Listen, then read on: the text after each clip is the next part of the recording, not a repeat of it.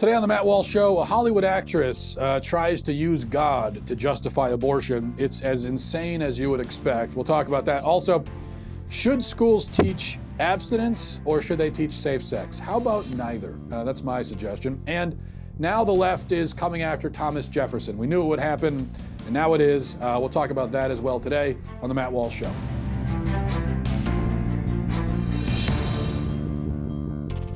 So this is exciting. I just happened to see that the band Green Day is writing a book, apparently. You may remember Green Day from the 90s. They're apparently writing a book called The Last of the American Girls, and it's supposed to be an homage and handbook for women. Now, how do you think that's going to go over? A handbook for women written by dudes. How do you think people are going to respond to? Why would a publisher sign off on an idea like that in this day and age? But if publishers will sign off on that, then perhaps I too will also write a handbook for women, and I expect it to be received very well. And it would just be, a book of advice and instructions, guidelines for women. That's all from me, and I think feminists would find it very useful, I suspect. So be on the lookout for that. All right, a bunch of, speaking of feminists, a bunch of Hollywood actors are having a humongous hissy fit because of the bill in Georgia that would ban abortions once a heartbeat is detected. And the bill has not been signed yet, but these actors are all pledging to boycott the state. Great tragedy for Georgia if they lose these people. Mark Hamill and Natalie Portman are the latest actors to sign off on it. And I am being very generous to Mark Hamill by calling him an actor because honestly, I in fact, just recently I tried to. I've never been a Star Wars fan myself, and I'm not just saying that now because Mark Hamill is a pro-abortion wacko, although he is, and he's always been that. But I've never been a big Star Wars fan. I don't see the big deal with the whole series. I just don't. It's okay. I don't see it as some groundbreaking thing that should elicit religious fervor out of us. But I tried recently to go back and give it another shot. And I said, I'm gonna, everyone loves Star Wars. I must be missing something. I tried to go back and watch the original movies. And my Lord, I mean, the acting is so terrible, especially on Mark Hamill's part. I can't, it's unwatchable to me. I don't know how people do it. I guess you had to watch it for the first time, I guess, when you were very young, so that this sort of affection grows for it. And so now you have that nostalgia, which causes you to overlook just how absolutely terrible the acting and the writing is in pretty much all of these movies. Anyway, that's beside the point. So Mark Hamill and Natalie Portman are the latest to join the protest. Ben Stiller also is protesting. Deborah Messing, Minnie Driver, Alec Baldwin, Amy Schumer, Rosie O'Donnell, Sean Penn, Brie Larson, Patricia Arquette. A literal murderer's row of people whose opinion I couldn't care less about. Speaking of, although I got to say, I mean, when I found out, that Deborah Messing is against this bill, it really made me, for a minute, I don't know about these other people, but for a minute, I really did have to rethink my entire position on abortion. I mean, because if Deborah Messing, this is Deborah Messing we're talking about, star of, some shows. She's a huge star of a lot of different. I mean, if she's in favor of abortion, then there must be something to it, right? So you've got all these people, but maybe the most irrelevant voice of all is that of Alyssa Milano, who is heading this backlash against Georgia. And she tweeted something a couple of days ago trying to find spiritual, religious justification, it would seem, for her quest to ensure that babies with heartbeats are still murdered. And I'll show you her tweet. This is what she said.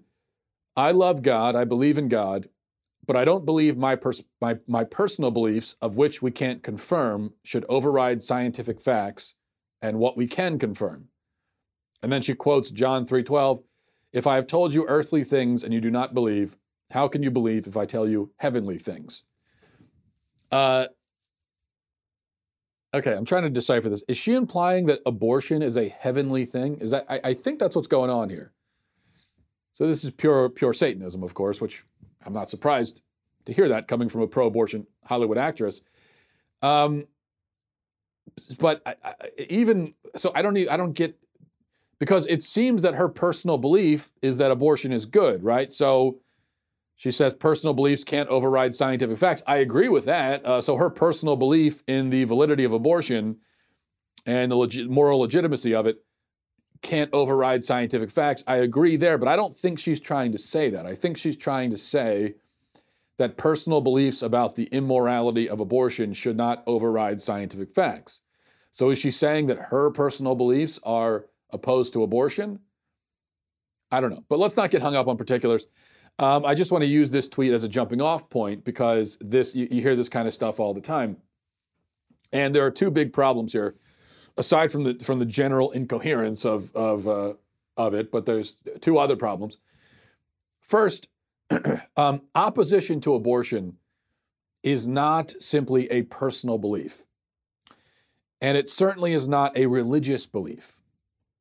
Okay, and this frustrates me to no end with the people that say, well, that's just your religion. You're just saying that because you're a Christian. Even if I were not a Christian, even if I were not religious at all, even if I had no faith, I would still oppose abortion because it's the murder of babies. And there's no scenario where I would ever be in favor of that. I didn't learn in the Bible that abortion is wrong. I didn't have to check the Bible to find out whether or not abortion is wrong. I came to that conclusion without checking it at all. I just know that it's wrong. I don't need to find chapter and verse for that. I can find chapter and verse. I can find biblical justification, certainly, for my belief that abortion is wrong. But even if I couldn't, I would still believe it. Even if there was nothing in the Bible, for instance, saying don't kill people, don't murder, there is, but even if there wasn't, I would still be against it. So this is not a religious point of view. I cannot emphasize that enough. And I get really tired of this whole, well, stop trying to impose your religion on me thing when it comes to abortion. Because you may as well say that I'm forcing my religion on you by opposing armed robbery and arson and rape.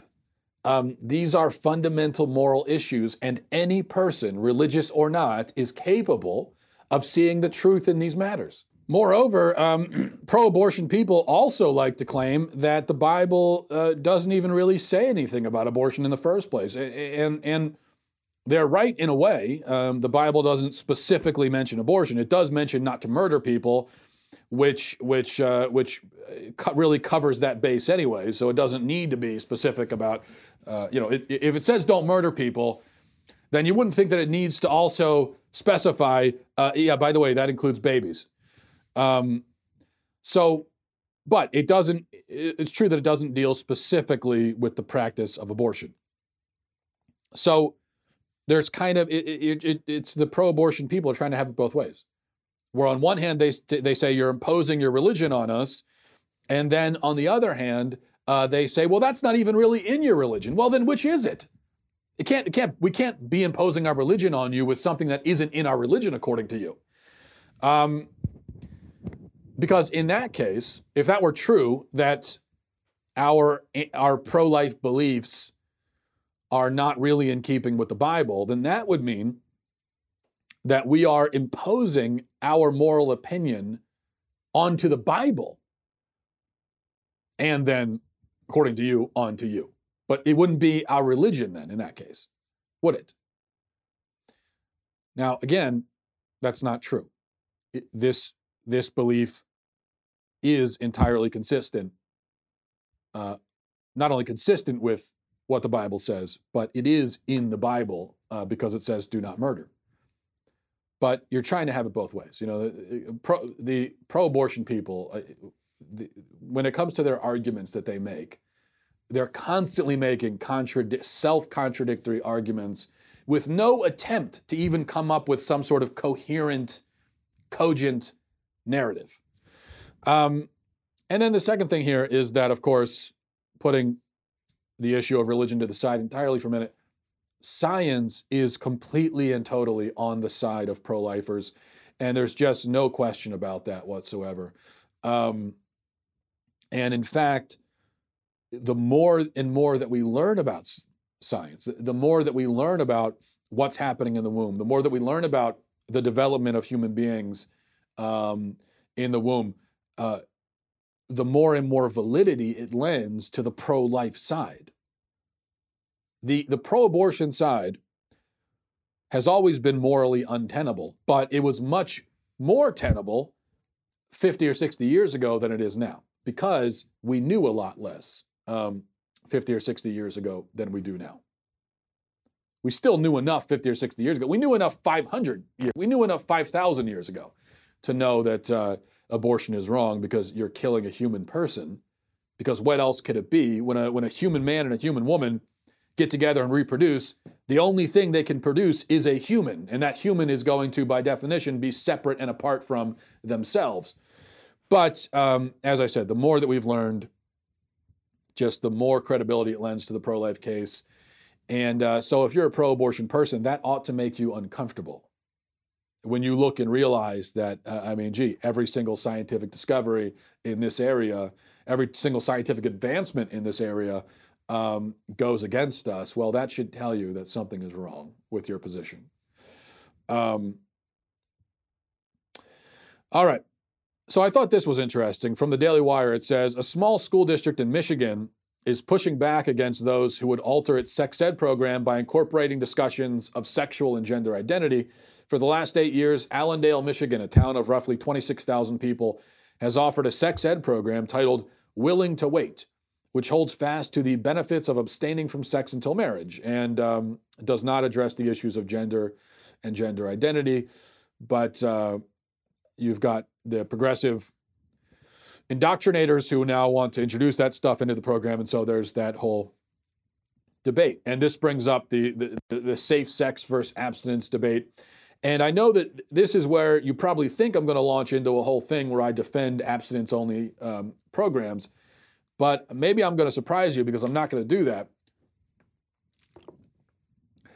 I won't defend, I'm not going to defend abstinence-only programs. I'm also not going to defend safe sex programs because here's my point when it comes to sex ed in schools. I don't want teachers talking to kids about using condoms and so on. That's not an appropriate discussion for that forum. I also don't want teachers talking to kids about saving sex for marriage. I don't want either of those things. Neither of those things are an appropriate discussion for a classroom. I want them saying nothing on the matter at all. That's how sex ed should be handled. Talk to kids about biology, talk to them about anatomy, about human reproduction. These are academic subjects. And it's stuff that kids need to learn at a certain age. So yeah, they're going to learn about sex in that sense. But I don't need school officials giving any lessons, any advice at all, one way or another, about a child's sex life or lack thereof. Because it's none of their business. Why have we just taken it for granted that, well, the school's got to say something about this? I mean, the kids are there for a few hours a day. I mean, they got to talk to them about sex, don't they? Why? Why do they need to talk? Just stick with the academic subjects. I don't need your moralizing one way or another. I don't need your theories about when people should have sex and how they should do it and what's the appropriate context. I don't need that. Whether you think it's appropriate for teenagers to have sex or whether you think they should save it for marriage, why do you think that it's your place as a teacher in a school to talk to my kids about it? It's none of your business. So say nothing about it. That's the solution here. I'm not a fan of the abstinence programs in school because I don't trust schools to make the case for abstinence. That is a very morally complex issue, and it is a moral issue. Now, there's a practical element to it also, of course, where, okay, if you don't have sex right now, then you're not going to get STDs and you're not going to get pregnant. So fine, yeah, there's that practical, but you can't try to simply scare kids away from sex. That doesn't work. So if you try to have an abstinence program that doesn't get into the morality aspect, but it only focuses on STDs and everything, well, that's just not going to work, because then you're just trying to scare kids by saying, oh, well, you don't want herpes, do you? Doesn't work. And it's also, I'm not trying, we don't want to make people terrified of sex. We don't want them to make this immediate, where they think of sex, they immediately associate it with chlamydia. I mean, that's not what we want to do either. So if you want to effectively make the argument, make the case for abstinence, you have to make a moral case where you're talking about respect of the human person, the proper ordering of sexual relationships, proper context. If you're going to give yourself to someone, you should only do that in a context of love and devotion and all. Now, all of that is good, all that's true, but that is a moral, a very moral thing, and I simply don't trust a health teacher to effectively communicate that. So yeah, with my kids, you can leave that to me. I will handle that. I don't need you doing it. And now, I don't want schools to throw sexual morality out the window either and say, oh yeah, well, everyone's having sex, so don't worry about it, here's a condom. No. See, what's wrong? What part of this does the school system struggle to understand? It's none of your business, okay? The kids' attitudes about sex, their approach to it, the way families deal with it, none of that is your business. Why would you think that it is? Just because the kid is sitting in your classroom doesn't make it all of a sudden your business. So let's just leave it alone. And then I know the answer is going to be, well, yeah, but parents don't talk about it. And well, parents should talk about it with their kids, but if they don't, that's unfortunate.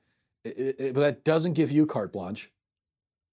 Just like you can't just walk up to a kid on the playground and say, "Hey, kid, I'm sure your parents aren't talking to you about sex, so here, let me tell you a few things." If you do that, you'll be arrested as a sex offender, right?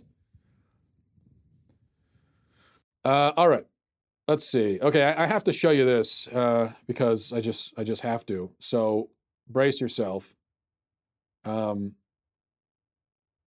I'm not going to give you any setup. Just watch this.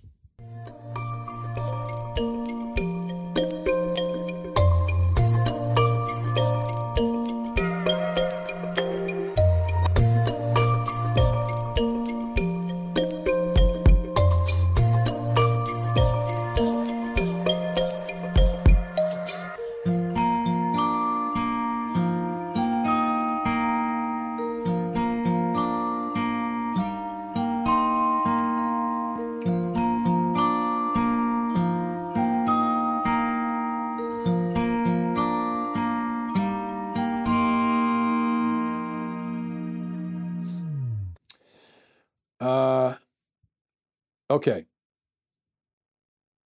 First of all, don't swaddle your baby like that. He will die.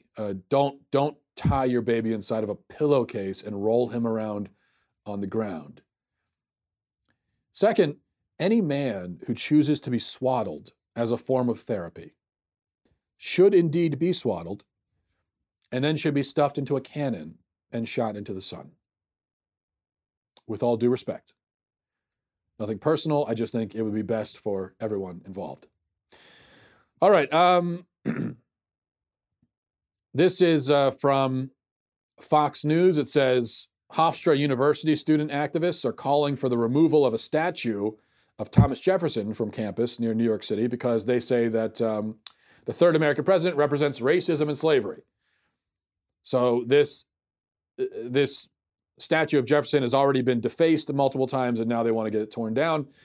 The only thing I'll say about this is that, I am opposed to tearing down Confederate statues. I've said that many times. And I think that one leads to the other. It's not a coincidence that we started with Confederate statues, then we moved on to this. But this is really sort of a whole different ballgame, because at least with the Confederate statues, although I oppose tearing them down,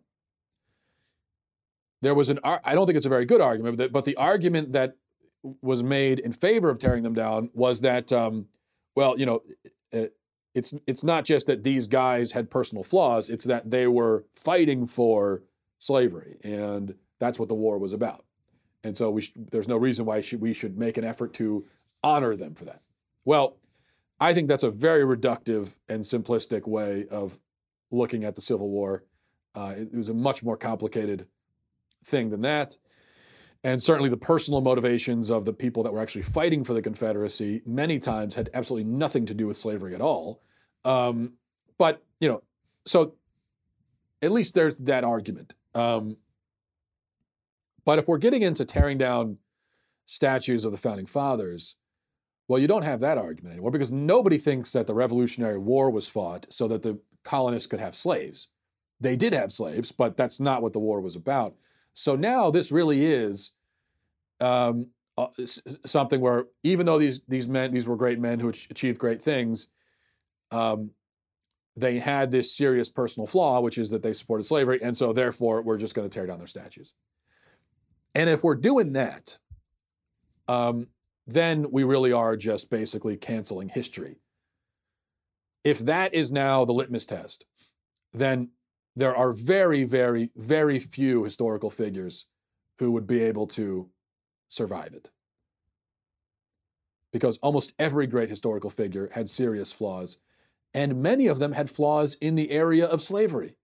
Because for thousands of years of human history, almost nobody was against slavery across the world.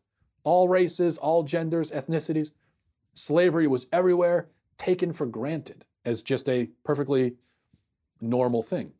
Doesn't make it right. Doesn't mean that it's not a full-on excuse for those people, but it does put things into a certain perspective. And it does show that, well, okay, if we're doing this, then we got basically tear down all the statues, because it's got to be a total now whitewashing of history. And I think that is not only a pointless exercise, but also harmful and absurd. All right, let's move on to emails, because I got a lot of great emails, and I won't be able to answer all of them, but I want to give it some time anyway. This is from Aaron, A-R-Y-N, interesting spelling there. Says, hi, Matt, I love your show, and your religious theology is usually on point, but yesterday you made a serious blunder about God allowing people into heaven based on their capacity to biblically love. You said that if a person is capable of truly loving their spouse or whomever it may be, but they go to hell, how do you reconcile that with the fact that there is supposed to be no love in hell? First of all, Romans 8, 1 through 7, it doesn't matter how loving this person is, if they are not in the Spirit of God through the repentance of heart and forgiveness of sins through Christ Jesus, their acts of love mean nothing. Second, Abraham, who had yet to see the Messiah, was justified only by his faith. Also, Lot, who became as wicked as the city around him and offered up his own virgin daughters to be raped, was justified in his faith and saved from death by God in his mercy. Faith is the main point of the Bible. Well, I got to stop you right there. I don't know if I agree with your interpretation of the Old Testament especially. I don't think faith is the main point of the Old Testament at all, actually. I think the main message in the Old Testament is obedience. There really wasn't a question of faith. Everybody in Old Testament times believed in some kind of God. There may be a few mentions in the Old Testament, a few references to something like atheism, but that wasn't really the problem back then. So everyone just took it for granted that there was a God, or many gods.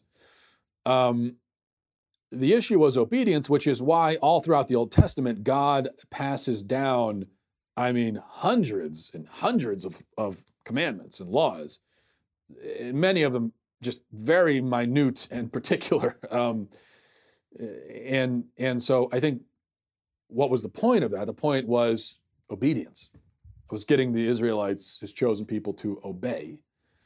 And so that's how I would interpret it. So I don't, anyway, we won't get sidetracked on that. It says, third, of course, an intellectual pronunciation of Jesus is God will have bearing on salvation. For God, it has always been about the heart, because if you confess with your heart that Jesus is Lord and believe in your heart that God raised him from the dead, you will be saved. For with the heart one believes and is justified, and with the mouth one confesses and is saved. Faith from the heart must be present in order for salvation to take place. Which leads to my last point. The problem you described as a loving person being in hell. So you're going to say, okay, so if he can't go to heaven because he never believed in Jesus, then there's still the problem of a loving person being in hell. I would argue this.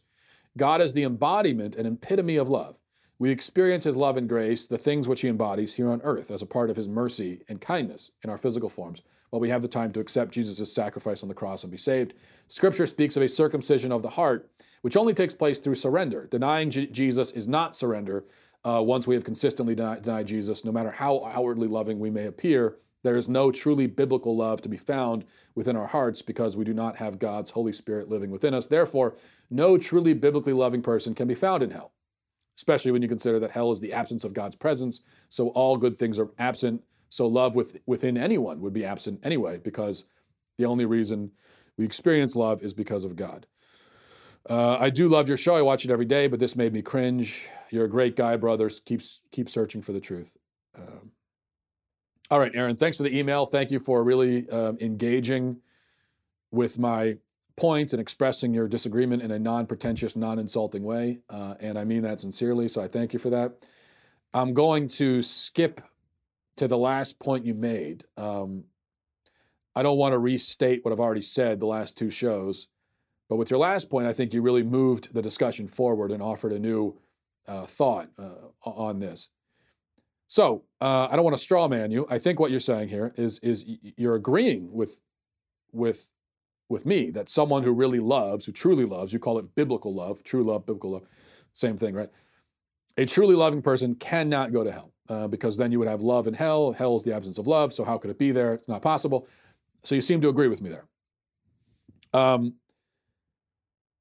But you say that, well, so my point was, if love can't exist in hell, then what about someone who doesn't consciously accept Jesus, doesn't consciously believe in Jesus, yet does have love? Where do they go? It seems to me that they couldn't go to hell. They would have to go to heaven. And the way you deal with that is you say, well, you can't really love if you reject Christ. To reject Christ is to essentially reject love. And so that's how you deal with the problem. I hope I summarized you accurately there. Well, I think there are a couple problems with your point. Number one, throughout history, I'm sure you would agree, there have been many people, probably hundreds of millions, who never believed in Christ, yet did not consciously reject him because they just never heard about him. So from the year 33 until today, there have been, as I said, hundreds of millions of people who just never heard about Jesus. Think about everyone who lived in the Far East or in the West across the Atlantic in the first few hundred years of the Christian era. They couldn't have possibly believed in Jesus. Nobody told them about Jesus, right? So how could they have known? Therefore, it can't be said that they rejected him. And remember, if somebody lived in let's say, North America in the year 100, well, that's someone who could not have possibly ever heard about Jesus Christ. And that's also someone who, they're in North America because God put them there. That's someone who was born in North America, which means they were born. It means they were created. That was an act of creation, a conscious act of creation by God. God saying, I'm going to put this person right here, thousands of miles away, with a huge ocean separating him from the news of Christ. So it really doesn't make sense that God would then say, well, I put you here, but now I'm going to send you to hell because you were there. That becomes very hard to believe. So you don't really account for them. You're saying, well, someone who denies Christ. doesn't have Christ, who couldn't really love. So none of those people could love. Millions of people throughout history were incapable of loving. But if you allow for them, if you say, well, no, well, they could go to heaven because they never heard about it, and so we'll make an exception there. Well, if you do that, then you're admitting a couple of things. You're admitting, number one, that a person could go to heaven without consciously believing in Jesus. Number two, that therefore they could enter through the door, who is Jesus Christ, the way, the truth, and the life, without consciously knowing it. And so if you're accepting that, then it seems that you're not far from my conclusion. But okay, let's put those cases to the side for a minute. Let's talk about people in modern society who have heard about Jesus but yet belong to a different religion. Well, of them, it seems like you certainly are saying that they could not really love even their own children, right? Well, I don't think that there's any evidence for that. I don't think that's true at all. I think that it's really quite presumptuous and insulting to say that non-Christians can't love their kids or their spouse. Now, I know you don't mean it as an insult. I'm not attacking you, but you have to think, how would you take it if a Muslim said to you that you can't love your kids because you're not a Muslim? You would just say, well, that's absurd. What are you talking about? Of course I love my kids. So I absolutely believe that non-Christians can love their children and their spouses and can love anyone, just as I can. Remember, Jesus says in scriptures, greater love hath no man than this, that a man lay down his life for his friends. Well, what about a Jew or a Hindu who lays down his life for his country or his wife or his kids, his family, his friends? Jesus says that is the greatest love, the greatest. He didn't say, greater love hath no man than this, a Christian lays down his life for his friends. He didn't say that. He says, a man who lays down his life for his friends. Now, how could we say then that not only is that, so if we think about a person of another religion who lays down their life, let's say, for their family, Jesus seems to say that's the greatest love. But what you seem to be saying is, not only is that not the greatest love, it's not even love at all. Well, then what is it in that case? A non-Christian who makes a great personal sacrifice for those he cares about, I mean, even if it's not dying for them, which many non-Christians have sacrificed their lives for those they love many times, but a non-Christian who lives a life of self-sacrifice for those that they care about, if that's not love, then what is it? And if that's not love, then I don't even know what love is. I don't know how we could even use the term anymore. Because I would say that's the definition of love. Love is Aquinas said that love is willing the good of the other. And of course, the greatest way to will the good of the other is to give your life for the good of the other. And so if someone is willing the good of the other to the best of their ability and of their knowledge and in the best way they know how, then I would call that love. I read a story, I'm not trying to make this an emotional argument, but I do think we should just, it's easy for us when we're talking about these issues to just say, oh yeah, well, if a Christian can't really love, and it's easy for us to say that, but let's talk about what we're really saying when we say that. So I read a story a while ago about a mother in Auschwitz, Jewish mother, whose children were being sent to the gas chamber. And she could have been selected because she was young enough and healthy enough, she could have been selected for labor and maybe survived. But she chose to go to the gas chamber with her kids so that she could comfort them in their last moments. And she decided that her kids were going to have several moments of terror and pain and suffering. And she would rather give up the rest of her entire life. She would rather give that up just so that she could comfort her children in those moments. So are you going to tell me that this mother who went to the gas chamber with her child and comforted her child until the end, was then sent to hell for all eternity? Are you going to tell me that mother didn't love her child? If that's not love, let me tell you something. If that's not love, then I don't love anyone. I have no love. And I doubt you do either, because if that's not love, if that doesn't qualify, then it's hopeless for all of us. No, I would say that is the greatest love. And I think that's what Jesus said. So when I read the Gospels and I read about the Lord who said there is no greater love than self-sacrifice, I just don't see a Lord who sends a woman to hell forever, who gave up her life for her child because she believed the wrong thing. I don't see it. And it really is as simple as that for me.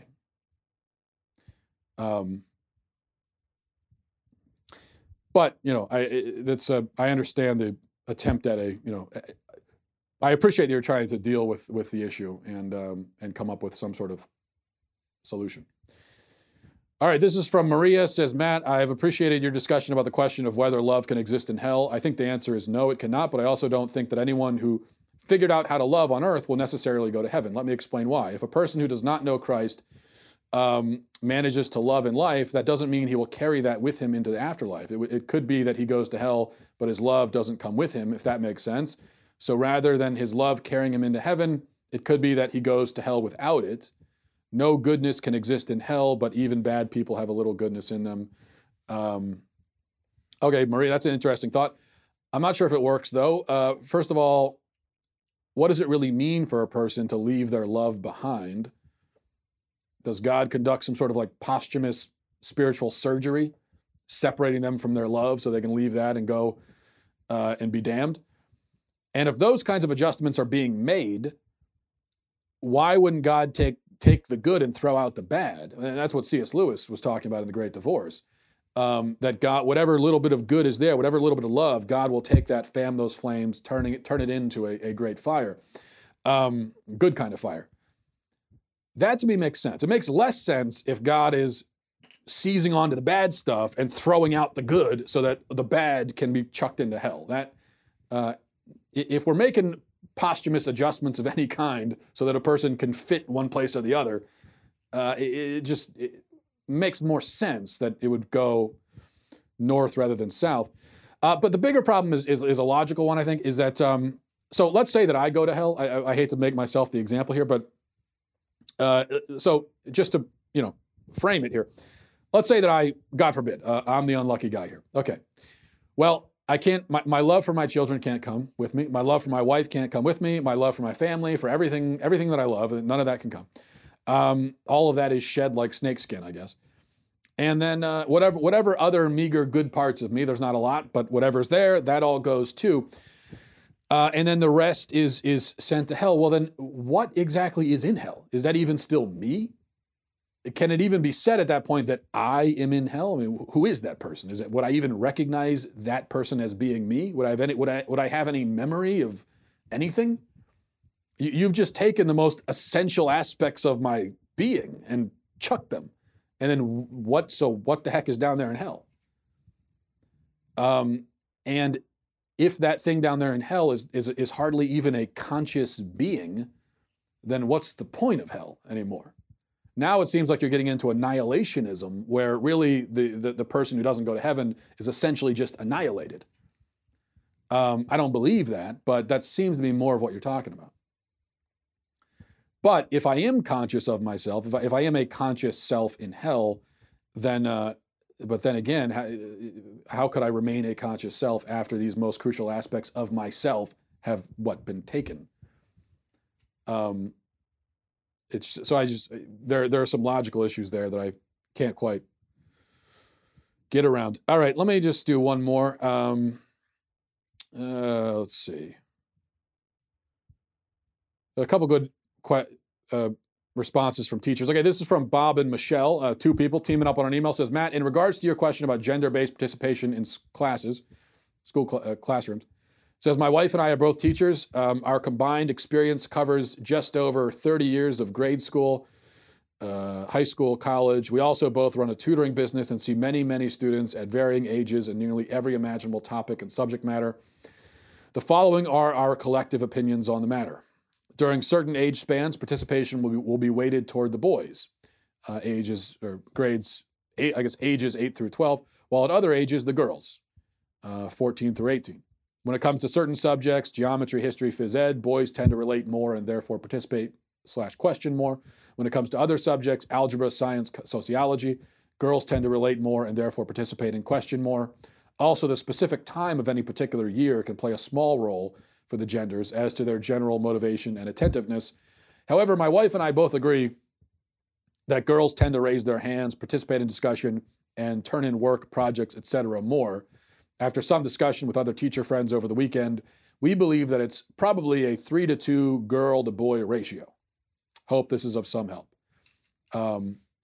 Yeah, that is. In fact, I got a bunch of, I don't have time to get into them. I'll have to save them for tomorrow, but I got a lot of responses from teachers as I raised the question yesterday of do boys or girls tend to be more, to participate more and be more excited in the classroom, and a lot of interesting answers to that. But I think we're gonna cut it off here and do all the rest of the emails tomorrow.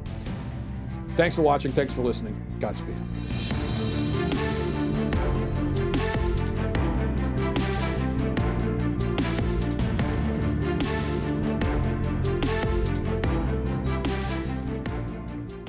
I'm Michael Knowles, host of The Michael Knowles Show. A 61-year-old woman has just given birth to her own granddaughter, who was conceived by combining her daughter's egg with the sperm of her son's gay lover. We will examine modern love. Check it out at dailywire.com.